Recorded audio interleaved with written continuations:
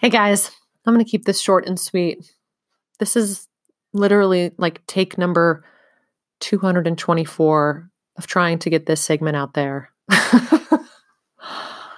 You may notice some changes. I have changed the title of this podcast from The Coaching Apothecary to The Coaching Gap.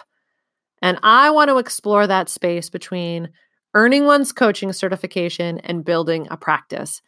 So moving forward, I am really speaking to all of you new coaches out there. Maybe you're soon to be certified or you've been certified within this past year, or it's very possible that you've been in this business for a few years, but you're still trying to figure out the fit around how to build a practice that you are proud of, that is stable, that's predictable. I get it. I've been there. I've been doing it. I have been a coach for 7 years, and I quickly realized that having a coaching practice is not just a straight shot. There are a lot of people out there that are going to try and teach you how to build a coaching practice, and they're going to give you a path, and they're going to give you a set of steps and strategies. And don't get me wrong, those strategies work for some people. But they also don't work for some people.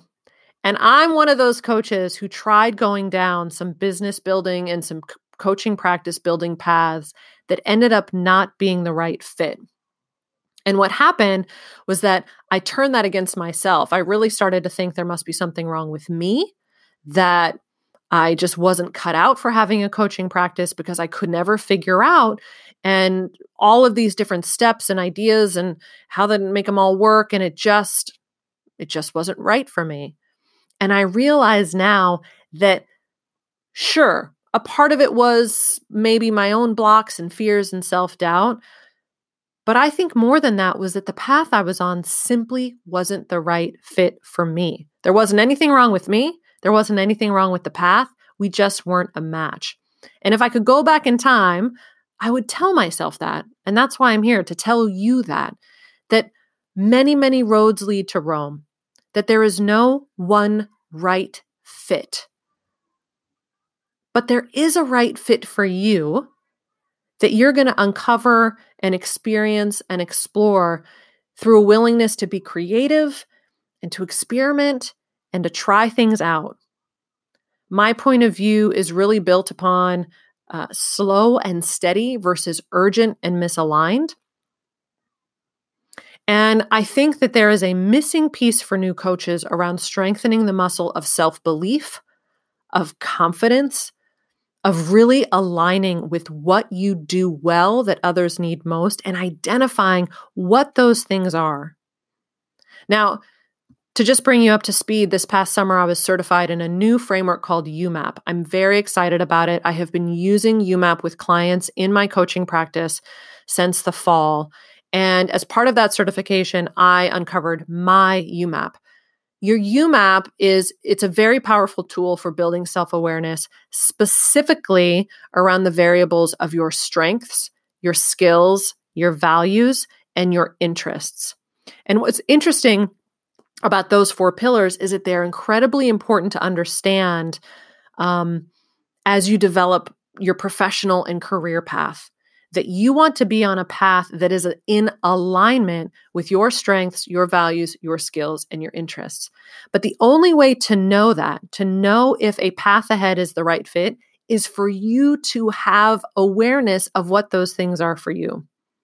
So when you have that, when you know what your strengths and your values and your skills and your interests are, it's going to impact you and your practice on many levels. It's going to impact you on the level of self because you're going to be able to communicate with yourself why you're so awesome and what makes you unique as a coach. It's going to impact you at the level and the layer of your clients because you're going to be able to filter for clients that are a good fit, that maybe are a misfit. You're going to be able to communicate and share with people what makes you so unique and the energy you're going to bring into your coaching work. And at the level of your practice, you're going to be able to filter opportunities through what is the right fit for you.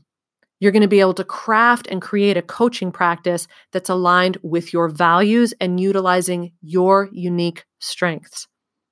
And I'm so excited to bring some of that work into this conversation as well. I do have UMAP partnerships for coaches that I'm developing. You can find out more at allegrastein.com/UMAP for coaches, all spelled out. Yeah. But in the meantime, I'm just here. I'm going to be sharing thoughts. I'm going to be hopping on. I'm going to try and keep things short and just really explore this space of the coaching gap between certification and building a practice. If you have questions, insights, thoughts, please do not hesitate to listen on the Anchor app and send me a direct message using the button below. I'm so excited and terror-excited. And I really want to thank those of you who've been listening for a while and who just are so patient with all of my ideas and things that I get going. But I'm excited about this one, and I look forward to next time.